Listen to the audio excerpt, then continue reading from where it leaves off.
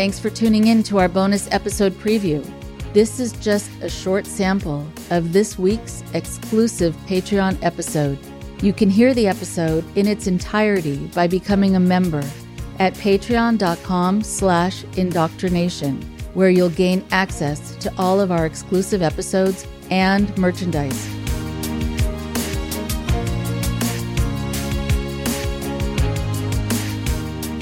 I am so happy to have Yuval Laor on the show again. Your episodes were very, very interesting for a lot of people, and they get quoted a lot, actually, which I've been meaning to tell you, where people will listen to the episode and say, well, just like, Yuval said. And it's very nice to see you. It's been a long time. That's right. Yeah, great seeing you. Great to be back on the podcast. I'm glad that people found what I said last time interesting. My book is coming along. I would say it's probably 85% done or a first draft done. But if anybody wants to read a draft, they can email me at yuvallaor@gmail.com and I will email them a draft. Oh, nice. Okay. Oh, good. All right. That's great to know. So before we get started talking about what we're going to talk about, what is happening in your life? I mean, besides this book, which sounds very exciting, and what else are you doing? Well, I'm back at my place. I was traveling a little bit, went to Egypt, saw the Great Pyramid, the most reliable inducer of awe, probably for the last 4,500 years. Yeah, other than that, not much. Mm-hmm. Okay. Interesting.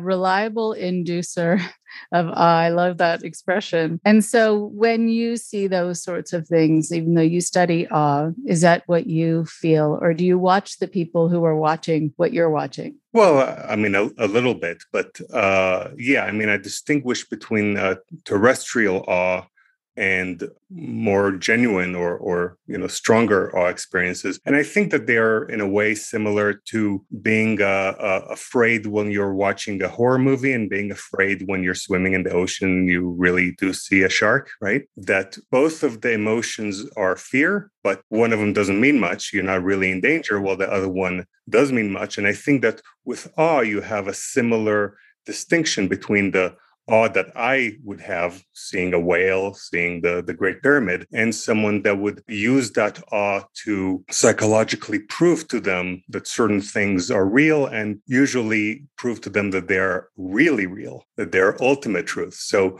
just because it's the same emotion, those are extremely different type of experiences.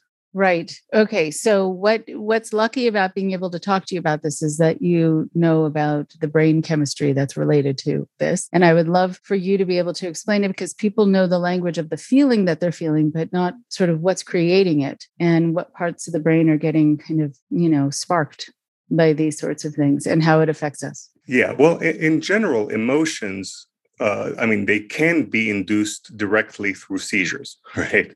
In which case, it's not a usual way to have an emotional experience. But normally, emotions are induced through either, you also have emotional contagion, but normally they're induced by judgments, right? So if you judge that you were wronged and the person who wronged you, etc., there's a number of conditions, then you will feel anger. But anger is the result of the judgment. Now, what I argue is that what induces awe experiences are judgments when people judge things to be sufficiently anomalous, which is a big what is and is not anomalous greatly depends on what you think is normal or abnormal. There are people who think that everything is anomalous, that everything is awe-inducing. There's people who think that everything's a miracle. But after judging that, and sometimes you can see something that's sufficiently anomalous, but it happened when you went to see a magic show. So this is like going to feel fear in a horror movie. You know that, yes, you saw something inexplicable, but it doesn't mean anything. Other ways that things can be judged to be anomalous is, for example, encountering a celebrity or seeing something that is extremely impressive, like a work of art. I think we'll get further into the causes of awe and the types of causes of awe when we talk about the functions of the temporal lobe, because there happens to be a really fascinating medical condition called temporal lobe epilepsy. And temporal lobe epilepsy causes neurologists describe one of the symptoms, and this is not always, but in many cases of temporal lobe epilepsy, as hyperreligiosity. One guy calls it enhanced religiosity, but the rest call it hyperreligiosity. And people with this condition, they have very, very frequent awe experiences, very strong awe experiences, and they usually find themselves in a state of fervor. There are in many, many cases serial converters, so they undergo many religious or even not religious conversions. And even if they're not religious, they could be atheists, but they're very fervent about it. And because of this strange, medical condition, which is, of course, not that common, but, can afflict all of us at any moment, right? Because it's epilepsy, it's not mental illness, it's a neurological condition. I think that it can, first of all, it can really teach us a lot about awe, about religiosity in general. But interesting is that from anecdotal evidence, it seems to me like a whole lot of cult leaders show at least the symptoms of temporal lobe epilepsy. Now, I'm not a doctor, not a medical doctor, and certainly not a neurologist. And so I'm not diagnostic anybody. This is just speculation. But people like L. Ron Hubbard, I think, shows all of the traits of temporal lobe epilepsy, or many, including some of the weird ones that we might get into. But other people like Ellen G. White, Ayn Rand, of course, she, some consider her to be a religious figure, or, she did have a cult-like following. But also, I talked to an acquaintance of mine, someone I know, and he spent some time in a cult when he was young. This was maybe 30 years ago. And, he told me, he was there for 6 months or maybe a year before he left one day, just got up and left. And when I described to him the list of personality traits that are induced by temporal lobe epilepsy, he's like, oh my God, this sounds like my cult leader. Now, this is, of course, another anecdote, right? And if you look at the book Feet of Clay, which I happen to have here, which is an analysis of, it's like 6 or 7 cult leaders, including Bhagwan Rajneesh, also known as Osho, Jim Jones, also Rudolf Steiner. I think he's a psychologist. He might be a psychiatrist. But this is one of the problems of the division between psychiatry and neurology, which are both medical specifications that study the brain, but yet they do different stuff. He doesn't mention the possibility of epilepsy. Now, this type of epilepsy also was only discovered, it was speculated about in the mid to late 70s. It became established in the early 80s. So a lot of studies of, for example, L. Ron Hubbard in the 60s that the Australian government did, they say, well, he seems like he's not schizophrenic, but there's something going on here now.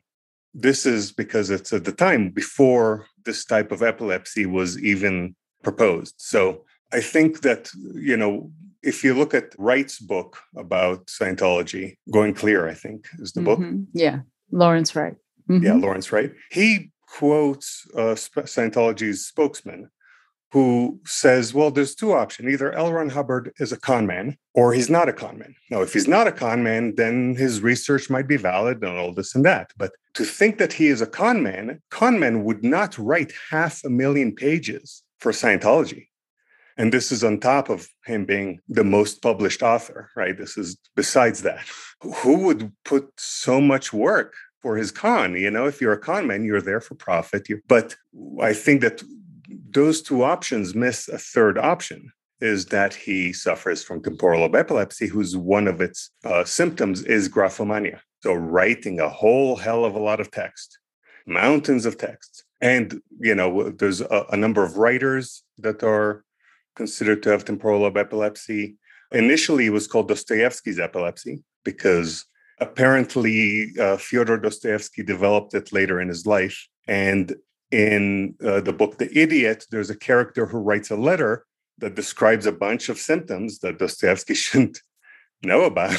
And also in personal letters, Dostoevsky describes his own auras and extreme experiences that made people in the 70s, Geschwind and others, to study it And initially they called it Dostoevsky's epilepsy, but let me see, there's a list here of other writers that have been proposed that had this affliction. Is Edgar Allan Poe, Alfred Lord Tennyson, Gustave Flaubert, Lewis Carroll, and Philip K. Dick.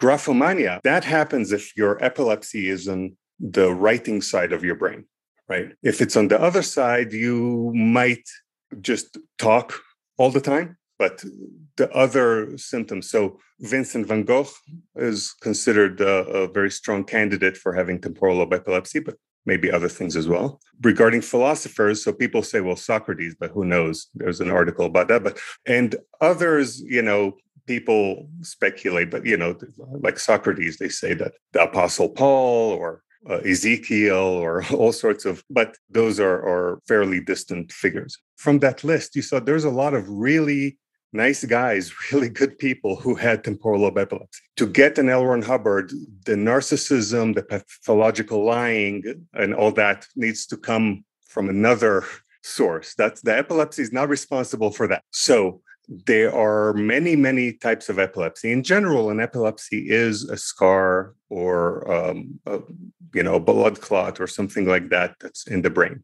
Now, every person's brain is different, and every epilepsy is different because it is a tiny little scar and it could be at a very specific location. But people like Ellen G. White, she got hit in the head, in the side of the head where the temporal lobes are, and since then became a fervent, believed that she was chosen, started writing gigantic books, and she is the spiritual leader of the Seventh-day Adventists. So other epilepsies are most famous for giving people grand mal seizures. So grand mal seizures are the ones that we associate with people shaking uncontrollably, etc. So that sometimes happens in temporal lobe epilepsy, but it's not necessary at all.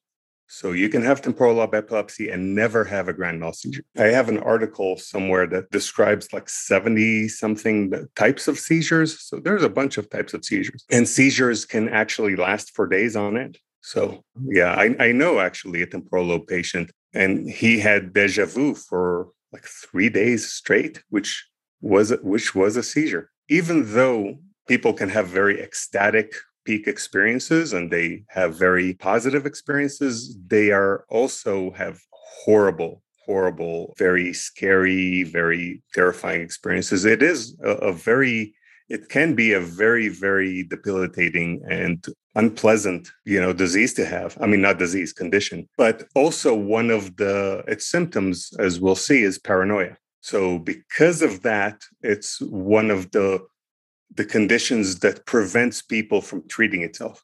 Like depression, which does it differently, with paranoia, people don't disclose to the doctor what is going on because they might be afraid and not trustful of the doctor. And so that hinders the ability for them to get help. Another problem of getting help is that many times people assume that what's going on is a psychological or psychiatric situation. So because people suddenly, they might have, it's called ideas of reference, where they think that the way they arrange stuff in their house affects the news, for example, or the weather, right? So, all sorts of really strange things, and people are describing all sorts of strange ideas. And then, this is the kind of stuff that people take someone to a psychologist or a psychiatrist. And actually, one of the symptoms of temporal lobe epilepsy is that the person was misdiagnosed as having either bipolar disorder or schizophrenia or a psychotic disorder, right? So schizoaffective disorder. So this is neurologists saying those psychiatrists will misdiagnose this. But if you have a misdiagnosis, that means that there's a better chance that you actually have this specific type of epilepsy.